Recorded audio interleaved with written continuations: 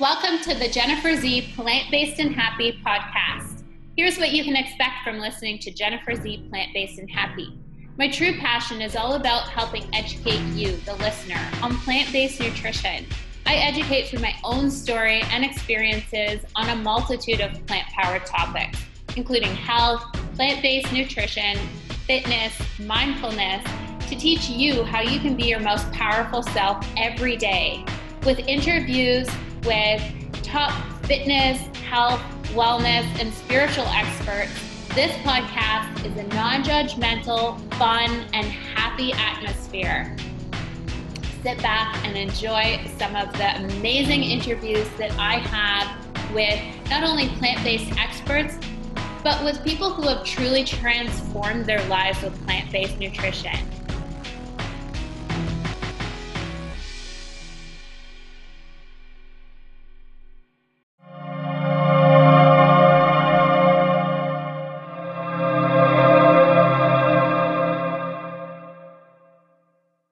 I'm excited to be speaking with Carolyn Plummer, who is the founder of the Grassroots Kitchen, an amazing Toronto company specializing in vegan, allergy-friendly energy balls called Energy Spheres.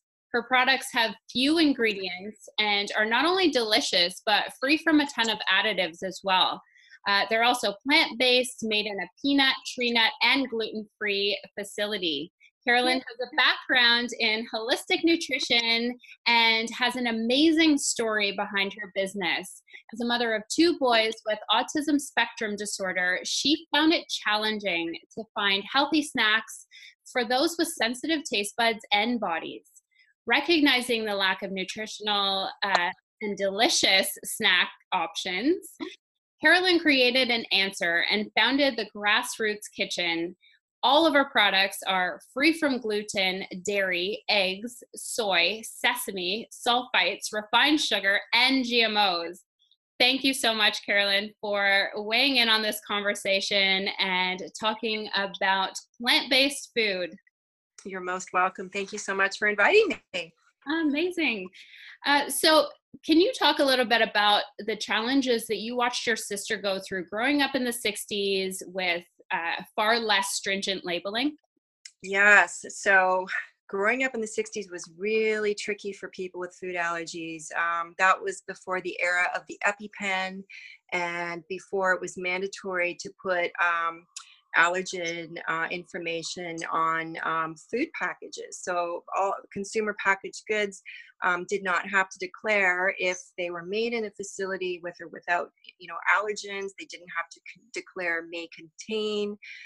So it was really tricky. And my sister was allergic, like deadly allergic to all legumes and all tree nuts. And it really stuck with me because there were countless incidences where she had unknowingly ingested an allergen, like at a birthday party or even at home. And without an EpiPen, you have minutes to get medical treatment.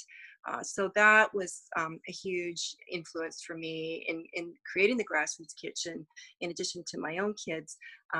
So yeah, that kind of thing just sticks with you forever. Really, really scary times. Oh, that would be absolutely terrifying.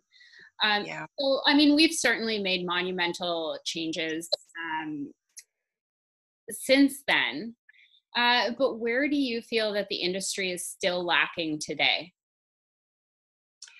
I do agree we've made some really great gains. Making it mandatory to have allergen declarations on packaging is so critical, even if the product doesn't contain the actual ingredient, just to say made in a facility that contains peanuts, or made on a line that shares gluten. Those are huge gains that we've made, and those actually haven't really come into place until not that long ago, like around 2011, I think, was when those came in. So in that regard, we've made great gains. I think we really do need to still make room for improvements as food manufacturers. There's a lot of claims being made now, my company included. And I think that going forward, having tighter regulations perhaps on some uncertifications being needed to make those claims, just like, we have the gluten verification and certifications and non-GMO and organic. Those are voluntary because they cost a lot of money. That the cost to getting those certifications is quite high. So I think there's a barrier for food companies starting to be able to take it to that next step. So, I think there's definitely some room for improvement in that regard. And also for millennials who aren't really cooking a lot at home these days, they're reliant heavily on packaged prepared foods, meal replacement options and things like that in restaurants. So I think for people who are not eating at home, there's still a lot of improvement. You go to a cafe and you see a vegan or a gluten-free product, but yet it's sitting open beside a product that contains gluten. So it can't really be gluten-free. So I think there's, taking it just that extra step, I think would help really create more opportunities for people who really have significant food allergies. I agree with that. And that's the one thing that attracted me to your product is, I could find snacks that are maybe refined sugar free, but there's still gluten in them. And, there's a give and take with stuff like that. But the one thing about your product, which is so amazing, is I can eat it because there's no gluten, there's no refined sugar, and it's just, I can eat it without feeling nervous, how am I going to feel afterwards? So it's, Yay! it's like life changing when I find like that, believe me. That's so wonderful to hear. That inspires me, and that's exactly why we're doing what we do. Oh, well, keep doing that, please. So I want to ask, what types of challenges did you face as a mother of two boys when it comes to finding healthy plant-based options? Yeah, so my oldest son is 19 now. So, when they were young and toddlers, there was not options out there. I mean, I raised my kids in the era of fishy crackers and apple juice. That was the go-to snack, portable snack. And there really wasn't anything in terms of, baby food specifically. It was all Gerber's, Earth's Best, and I think PC came out with their own line at that time. But a lot of it had sodium, a lot of it had added sugar, some modified starches. It wasn't great. And so I ended up making my own purees, using the old ice cube tray method. You puree them, you freeze them in the ice cube trays, and they're little portion controlled sizes. There wasn't a lot of options. There really wasn't. So, I think now parents have so many better options. There's amazing plant-based frozen items now that you can buy, veggie burgers, veggie balls, like with amazing clean ingredients. Kids don't need to be eating meat. They can go right to just eating plant-based protein choices, which is amazing. That didn't exist when I had young kids. Yeah, I just think there's a lot more option now. But the challenge, I think, for all moms, regardless of what's out there, is just being consistent and modeling what do what you say and say what you do. And if you're going to be plant-based, make it a family thing. Don't just put it in front of your kids and then do something different. It has just have it available every day and let your kids have access to it. And and don't think about quota and how much they eat in that day. Just take the pressure off and just let them be kids and let them experience vegetables and plant-based foods, and just make it fun. So how about for a mother who's already sort of made that transition or is starting to make that transition, but she's a little bit lost, doesn't really know where to start? What type of advice would you have for her? There is so much information overload out there. It is, again, I didn't grow up, I didn't have my kids in that era with the internet and all of this stuff available. It's such magnitude. So you could make yourself crazy going on the web internet and searching. I would just keep it really simple. Vegetables are so simple. Legumes, roast some chickpeas, I would just keep it really simple. I like cookbooks. I'm a big cookbook fan. And then I'm not bombarded by too much noise that, if I go on the internet, look for recipes, just and follow, there's a lot of great people out there, you included, where you're putting some great simple content out there, and just stick with a handful of people that you really like what they're saying, and like what they're what they're offering, and just keep it really simple. I think information overload is the number one thing we all suffer from, and in the food and nutrition world, it's just, there's so much noise. And it's too easy. I mean, you click on one recipe and it directs you to another website, and then you end up down that rabbit hole and you still haven't made anything for dinner. Exactly. Yeah, exactly. I think just keeping it simple, really simple. Like I said, vegetables can be as simple as just cut up vegetables and some amazing dips. It doesn't need to be complicated. I think consistency is the key. If you constantly have these things on the table, over time, it will become a habit, and it will just become part of your kids' palate and culinary experience without any, without stress. I think just consistently having it available. Agreed. And I mean, without bringing too much attention to it, just having it there. I know for my stepkids especially, I have the foods that, you know, they may not choose themselves. I make sure that they're eye level. So when they open the refrigerator, they can't see, well, we don't have a lot of the other stuff, but they still can't see something that they may want more than that. If it's eye level and they're hungry, they'll grab it and eat it. Absolutely. And you know what? That is such a good point, is to keep the healthy stuff eye level and really readily available for your kids. Maybe it's already cut up and in a container they can access. Make it so easy. And, as parents, we're the gatekeepers to what comes into our homes. So if we don't want our kids to have it, don't bring it in the home.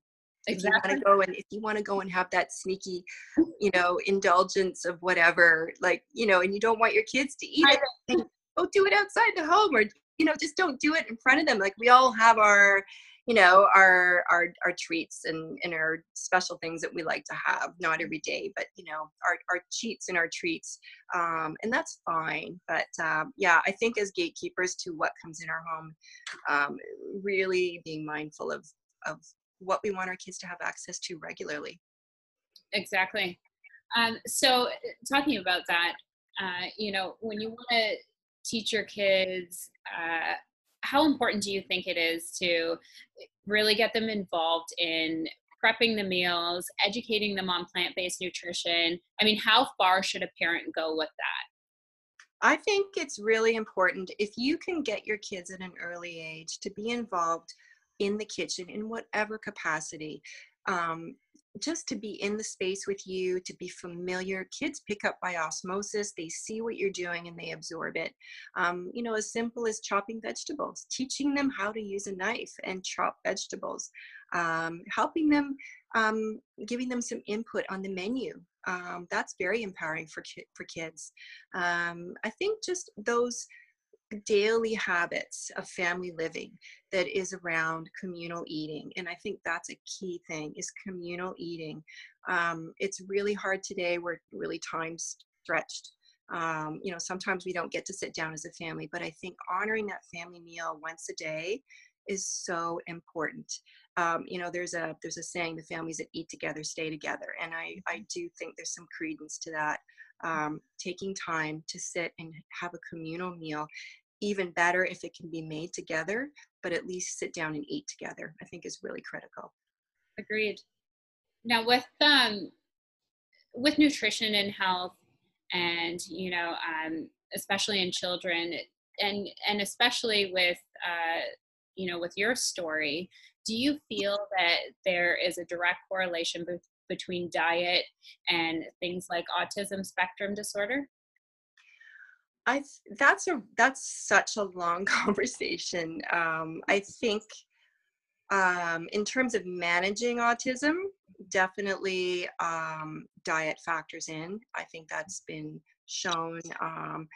We have we have so many parents who weighed in on this and see a difference. Doctors are seeing this now and on board.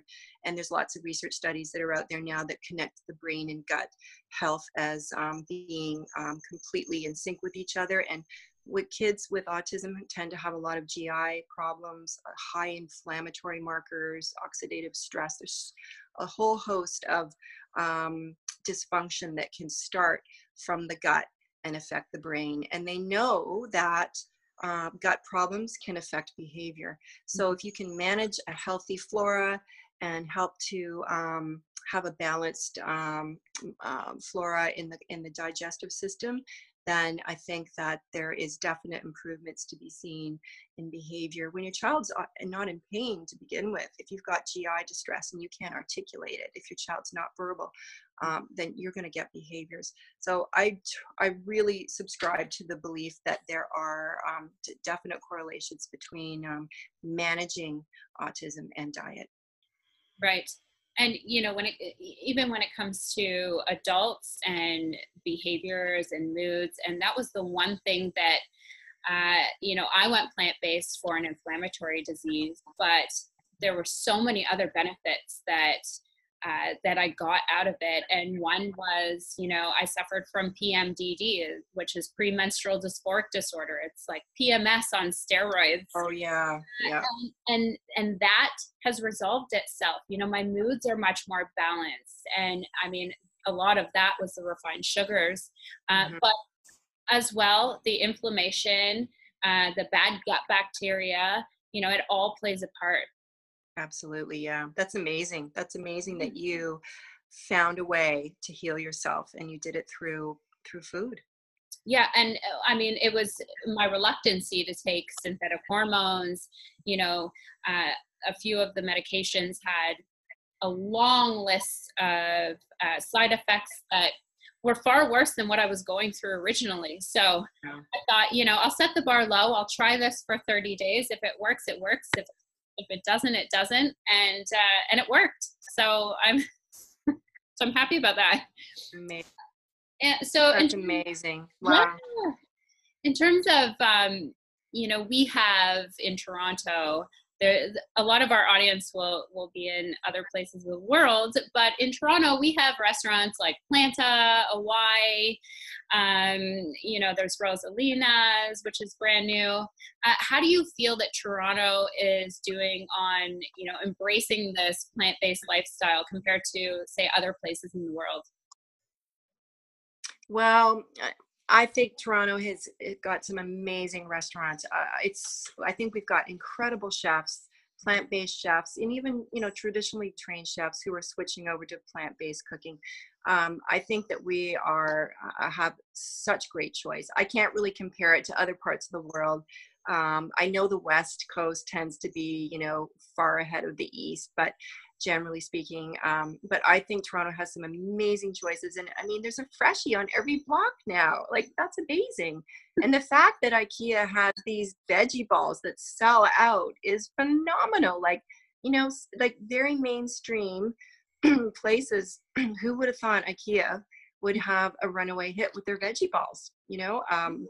So yeah, I think we've done, I think our industry here is really driving forward with some amazing innovation. Absolutely. Last question for you.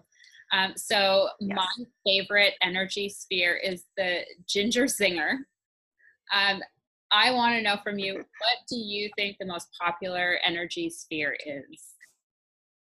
Well, if I was to have a favorite child, it would be the Ginger Zinger as well. I would say the most favorite energy sphere is the Coolest Mint.